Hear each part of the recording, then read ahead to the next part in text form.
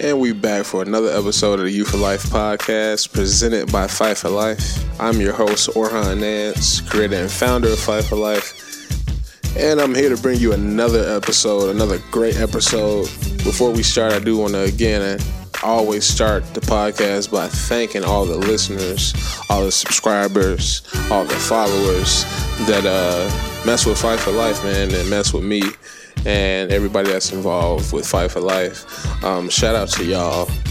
All the love and support is definitely appreciated.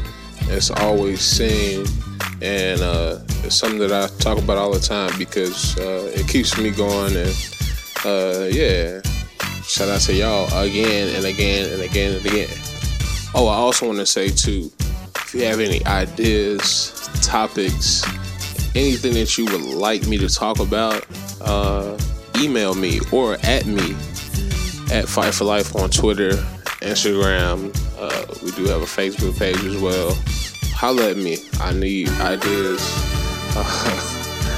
Not really. I just would like to, get some fan interaction. And but anyway, to get in this episode, I want to talk about self-worth.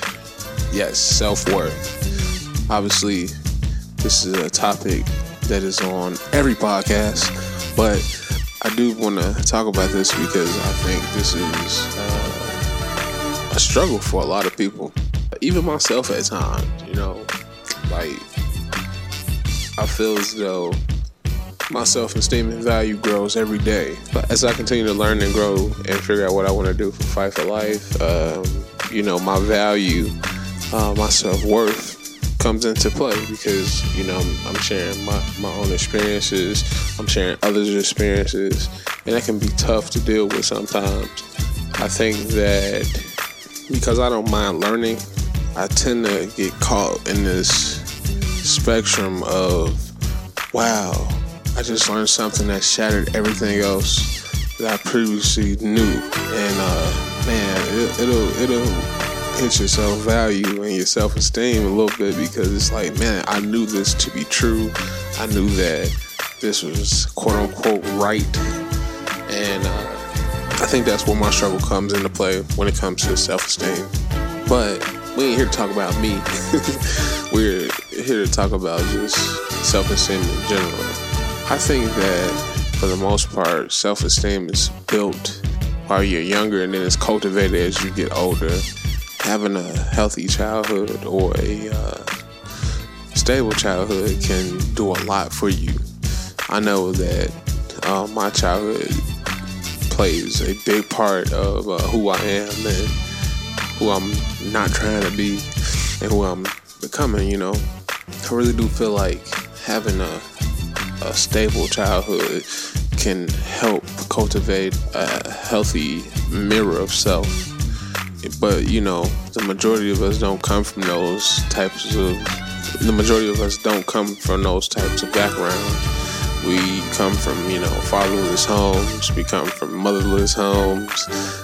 We come from homes that have heavy amounts of substance abuse issues, abuse, whatever it may be, and we deal with it. And those things can be a hit to our self-esteem. And I think when we get older, we tend to mask everything that we didn't get in childhood with, material or other people. We live in a unfixed society, a society that's bred by capitalism and greed and a whole bunch of other things.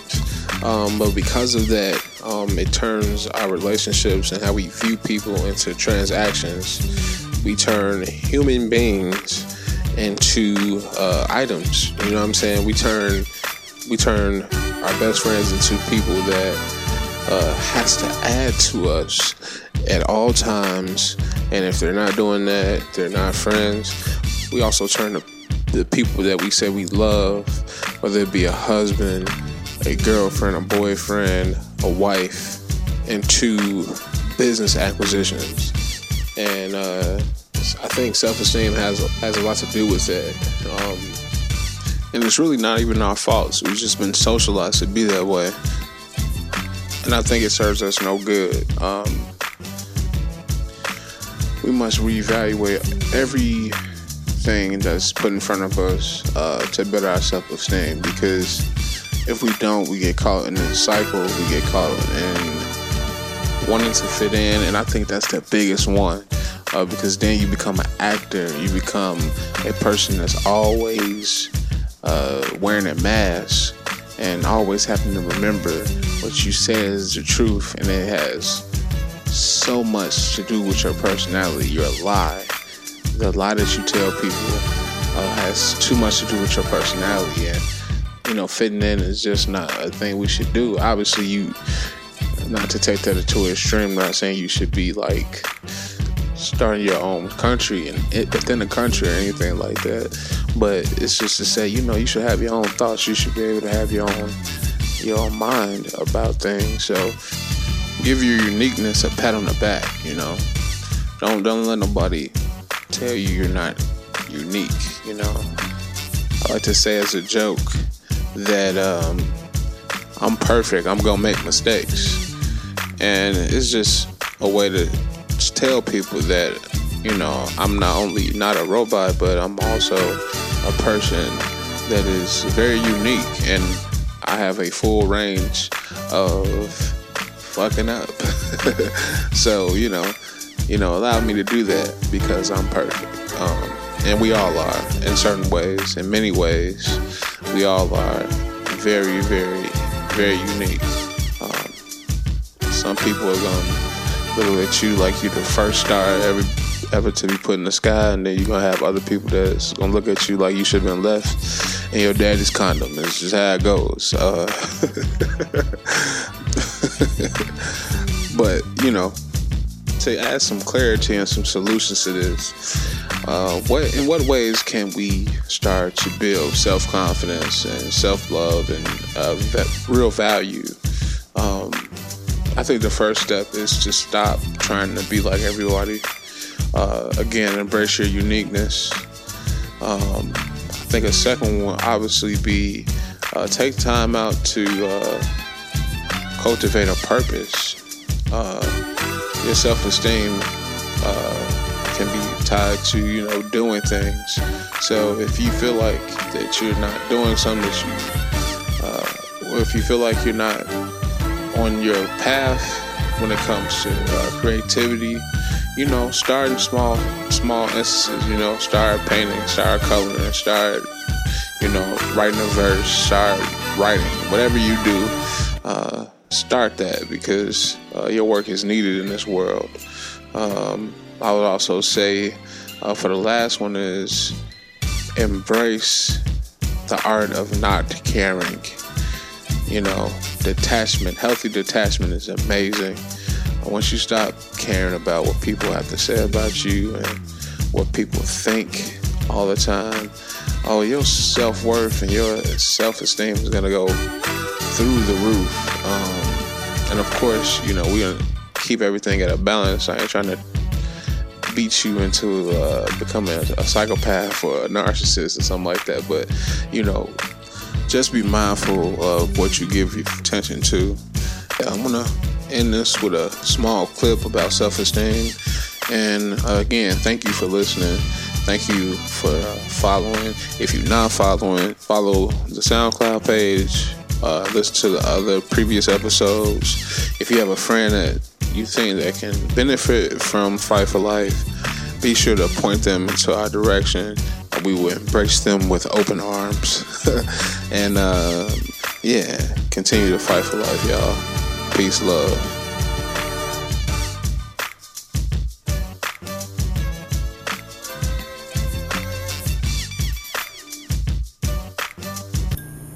Liking ourselves, having high self-esteem, as we tend to put it, is crucial to any feeling of well-being. What's odd then is just how unpredictable the allocation of esteem often turns out to be. There are people with modest jobs, unspectacular bodies, and unglamorous friends who confidently nevertheless lay claim to buoyant levels of self-esteem. They seem to like themselves despite the absence of any vigorous signs of approval from the world at large. And then there are others for whom no amount of achievement, prestige, and financial security ever seems to do the trick. they anxiously chastise and critique themselves, always feeling that they've underperformed, never quite trusting that they really deserve to exist. Having sound levels of self-esteem ultimately appears to have precious little to do with hitting any verifiable benchmarks. It seems connected up with a stranger, more internal, more subjective kind of logic, with factors immune to standard notions of achievement. 3 factors stand out in particular. Firstly, what your same-sex parent did. The single greatest determinant of how much you will esteem yourself is how you compare with your same-sex parent, whether you've achieved more or less than mum or dad. Rather brutally, it seems that comfortable levels of self-esteem are only available to those who've managed to outpace their same-sex parent. Those from a poor background have a big, unwitting advantage here. You might only be driving a beaten-up old taxi around Manhattan and living in one room in Harlem. But if your same-sex parent was a subsistence farmer from eastern Burkina Faso, you will at times feel princely nevertheless. Similarly, yet more darkly, you might have grown up in ostensibly privileged circumstances, but if your same-sex parent made a few $100 million and you're only managing to pull in a middle-class salary, you're liable never quite to shake off a haunting feeling that you're a disgrace. Secondly, what your peer group is up to. We don't feel inadequate in relation to everyone who has more than us, only those who we've come to see as belonging to another crucial determinant of self-esteem, our peer group. By this we mean the people who were educated with us, who are around our age, and who live in our part of the world. These people matter infinitely more to our sense of well-being than the population at large. It's a piece of extreme bad luck, and a matter for particular commiseration and assistance, if ever our peer group produces someone who starts a billion-dollar company or, God forbid, ends up running the country. Every time someone we went to school with does better than us, a small part of us will die. We should therefore take immense care to attend very ordinary schools, and after graduation to throw all invitations to reunions straight in the trash. Thirdly, what kind of love you received in childhood. A lot depends on what kind of affection we were the recipients of in childhood. In particular, how many conditions our love came attached with. Some of us had parents who only knew how to give out the conditional kind of love. It was all about the grades and the school reports. We therefore grew up, of course, to be high achievers. But it's not so easy running around your whole life long, desperate to put out the raging fires of self-hatred, striving to impress everyone you meet in search of an unsatisfied desire for a parental approval you never knew. But others, the blessed ones who've known unconditional love from the start, will be okay just to be. They won't have to do quite so much pushing. They'll have an inner basic buoyancy guaranteed by the knowledge that they once mattered immeasurably. A big reversal like being fired will be unpleasant. It won't necessarily have to be a tragedy. Knowing about the odd internal origins of self-esteem is crucial because of how often we pursue goals in the belief that success will, at last, give us the keys to feeling good about ourselves. It seems the truth is slightly darker. You might ostensibly be doing very well at work, but if your dad was a big shot or your school buddy became president or your parents didn't tank you up with the right unconditional sort of love, no amount of striving, goal scoring and medal winning is ever really going to do it. This changes where we should imagine our challenges lie.